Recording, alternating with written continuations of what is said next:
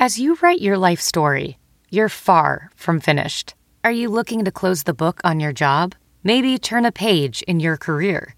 Be continued at the Georgetown University School of Continuing Studies. Our professional master's degrees and certificates are designed to meet you where you are and take you where you want to go. At Georgetown SCS, the learning never stops, and neither do you. Write your next chapter. Be continued at scs.georgetown.edu/podcast. The wait is finally over. Football is back. You might not be at the game this year, but you can still be on action at BetOnline. BetOnline is going the extra mile to make sure you can get on everything that's imaginable to bet on this season. From game spreads and totals to team, player, and coaching props, BetOnline gives you more options to wager than any place online. You can get in on the season opening bonuses today and start off wagering on win division and championship futures now. Head to betonline.ag today and take advantage of all the great sign bonuses. BetOnline, your online sports experts. All right, guys, welcome to another Pitt Panther Rants and our Sports Rants podcast. Vlad Harris, your host, brought to you by Armchair Media and sponsored by the folks at betonline.ag and Manscaped. All right, guys, it's hump day. I'm not sure if I'm going to do a podcast in this week, so I'm going to probably cram us all in on one thing. College football is back. Pitt kicked off against Austin Peay on Saturday, as we all saw.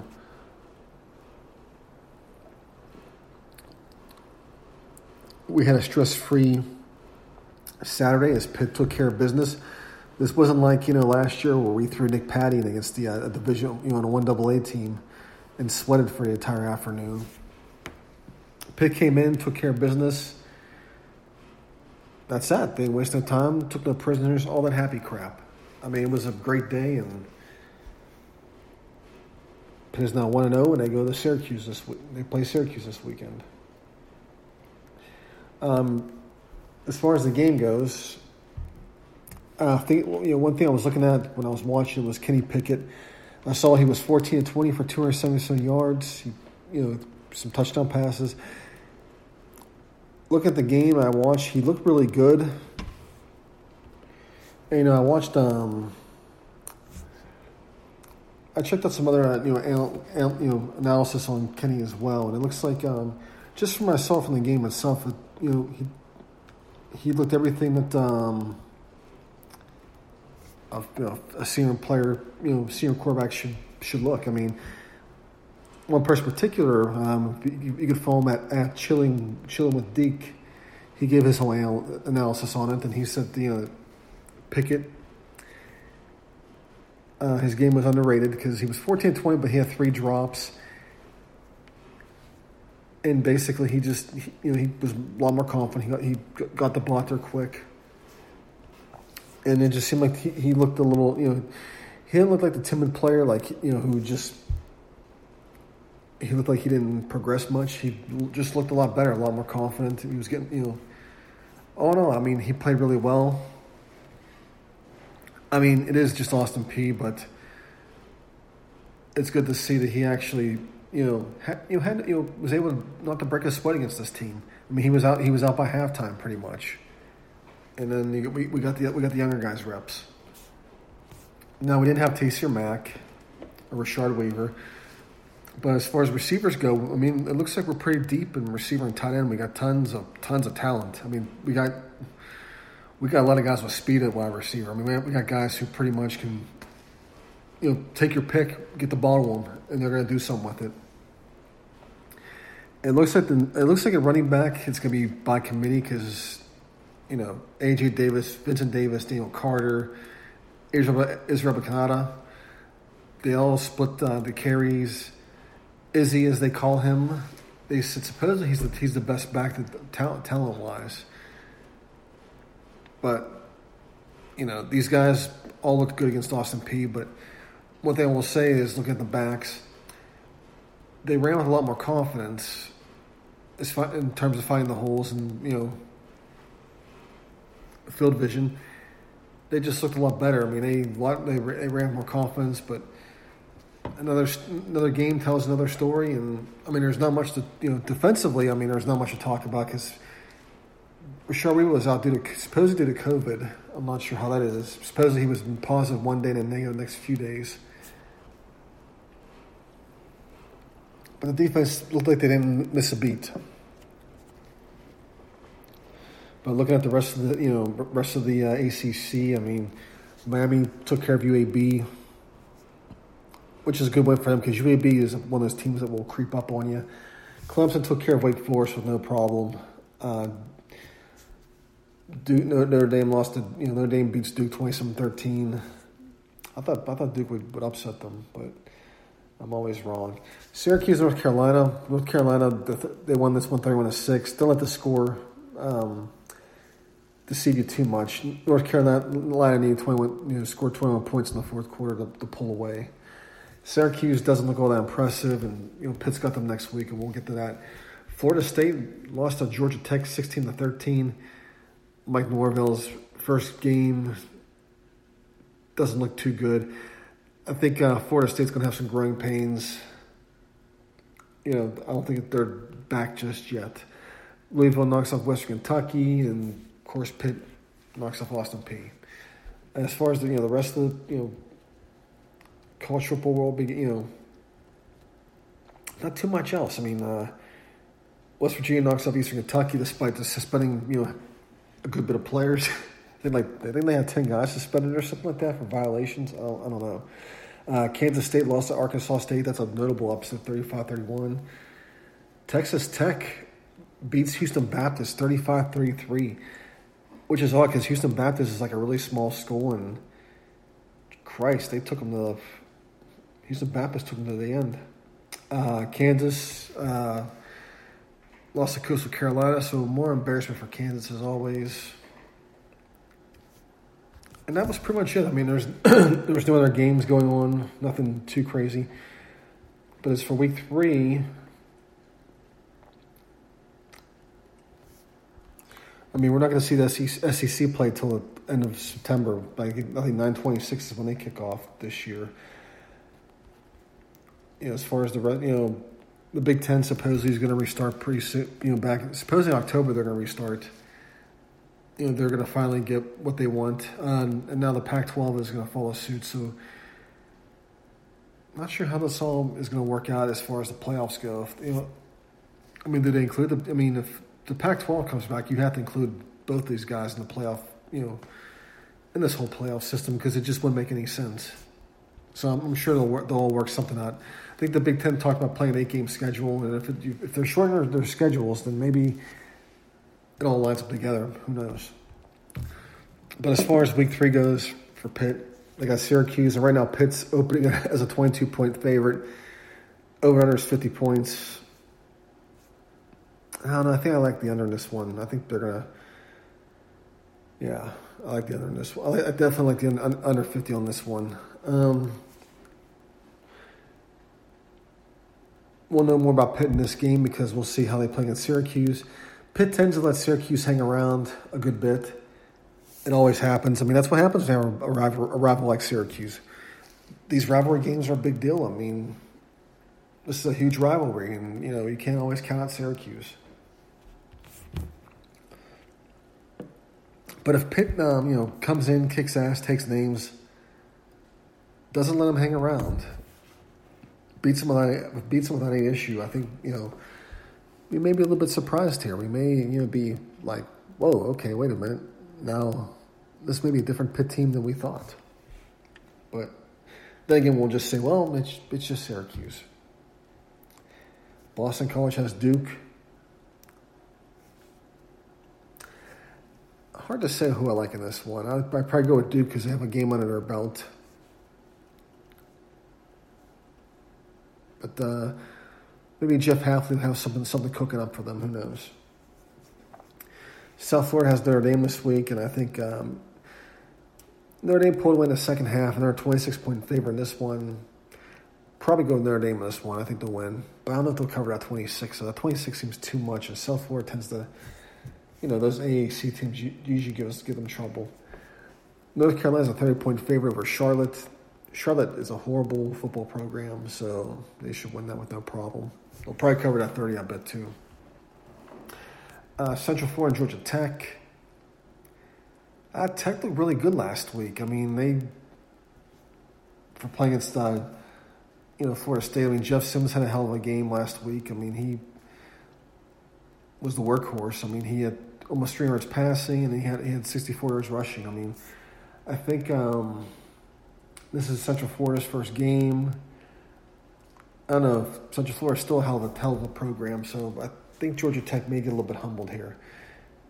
Citadel and Clemson, pretty easy game there. Clemson wins that one. Miami-Louisville, this should be a really good one. You got Mikael Cunningham versus De'Ara King, who is the transfer from Houston. I think this is going to be a fun game to watch. It's a 6:30 p.m. Central, 7:30 Eastern Time kickoff. Probably your game of the week. It's on ABC. I would definitely check that one out. Wake Forest plays NC State. I go with I go with NC State probably. This is going to be a tough one. It's almost like a pick 'em. And Virginia Tech's postponed, so you're not going to see that game. In the Big 12, there's not much going on. I mean, you have Houston playing Baylor, and you got Tulsa playing Oklahoma State. That's about it for that. I mean, if we look at the entire football FBS 1AA, I mean, you got a bunch of games postponed. Cincinnati's got Austin Peay, and I'm sure they'll take care of them pretty easily. Scrolling through here, there's nothing really. I mean, at least there's college football though. Marshall and Appalachian State, that should be a good one. Appalachian State's ranked. But look at the rest of the slate here for this week. I mean, there's really nothing much to go with. I mean, right now it's not much of a slate really. I mean, I was able to scroll throughout the whole thing with no problem.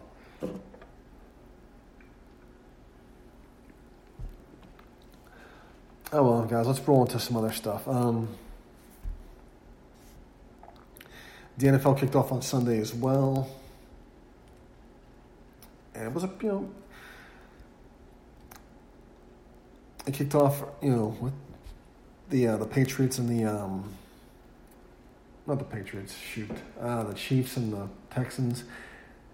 It's going to be a long season for Bill O'Brien and the Texans. I mean, they looked good in their first drive, but it was just downhill from there. And, well, it's just not going to work. So, not when you see Nuke Hopkins catch 14 passes for 100 yards. But look at the the games that went on. I mean, I watched the Saints and the Buccaneers, and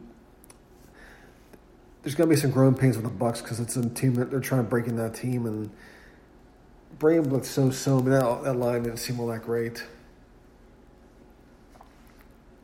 Detroit Lions, I mean, they lost to the Bears. I mean, Mitch Trubisky threw 3 touchdowns, and that's a game the Lions really should have won. And I think, in terms of Matt Patricia, I'm not sure what you do with him. I think, if anything, he's going to be pretty much on the hot seat. Bills beat the crappy Jets team. Packers beat the Vikings in the high scoring. So Aaron Rodgers obviously had 4 TDs. He had a hell of a game. Eagles lost to the Skins. That was a surprising one. I mean, they sacked Carson Wentz 8 times, and they rallied for a win. It was looking good at first, and they just pulled away. The Browns got hammered by the Ravens 3-6, and Lamar Jackson obviously hasn't missed a beat. But I mean, this Cleveland team, I mean, they're going to live or die by Baker Mayfield, and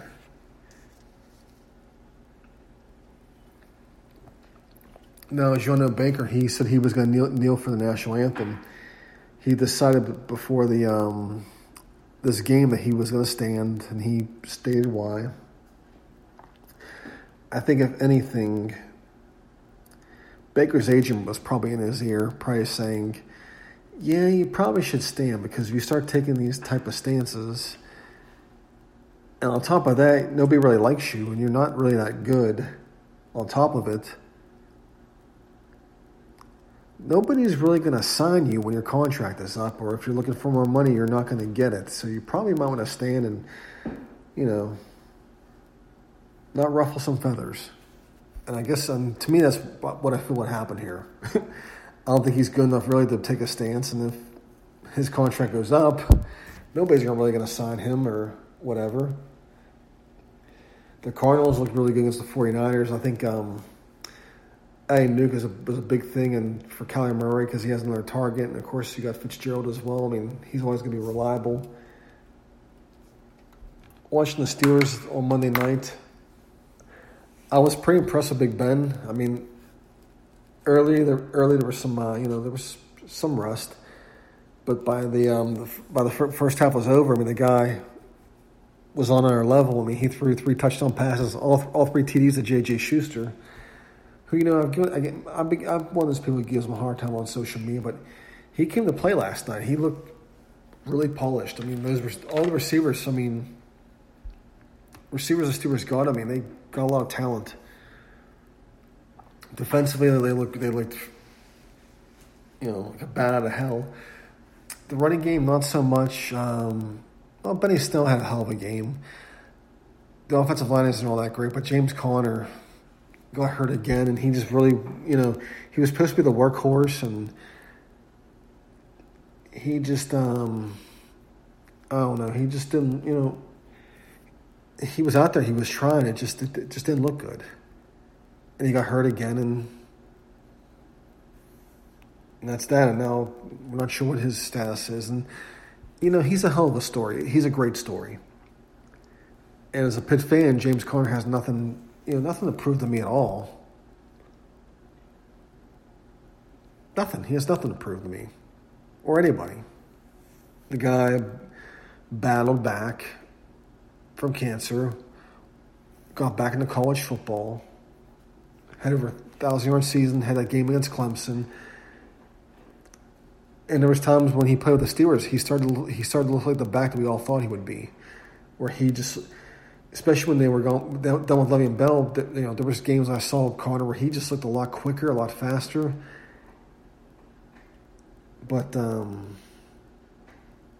now it's just he's just injury plagued, and I think probably when you battle back from something like that, it's going to take a toll on your body. I just don't think he's a workhorse back. I mean, they could have got Leonard Fournette to handle a lot of this. I mean, Conner could maybe change of pace back. But me being a Pitt fan, I hope I'm wrong, and I hope Conner makes an asshole out of me. And fellas, you don't want to look like an asshole as well when you go on your date, especially one with a hairy asshole.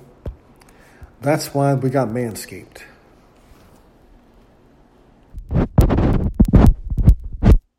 With the Lawnmower 3.0, it's a premium electric trimmer that's designed to give you the confidence boost for the body image.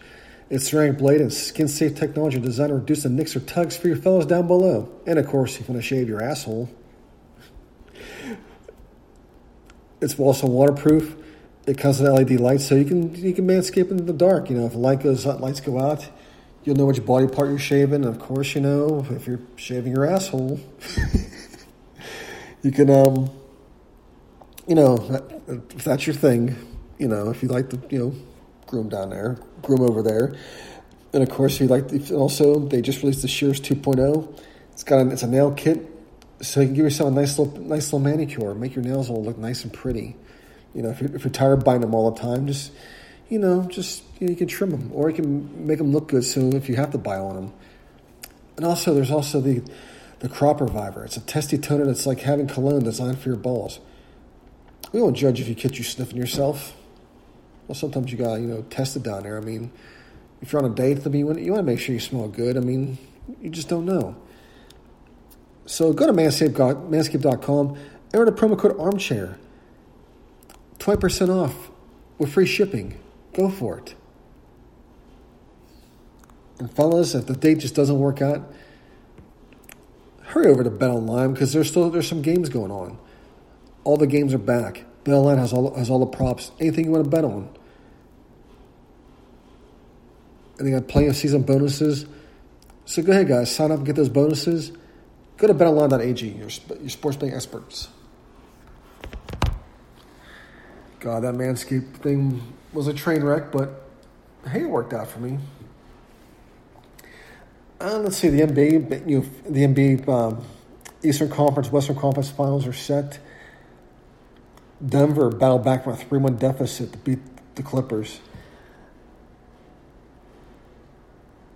I was not too crazy about the Rockets. Well, to be honest with you, I expected the Rockets to go out and lose the Lakers because they caught the Lakers off guard in Game 1, I thought, and then LeBron just turned it up.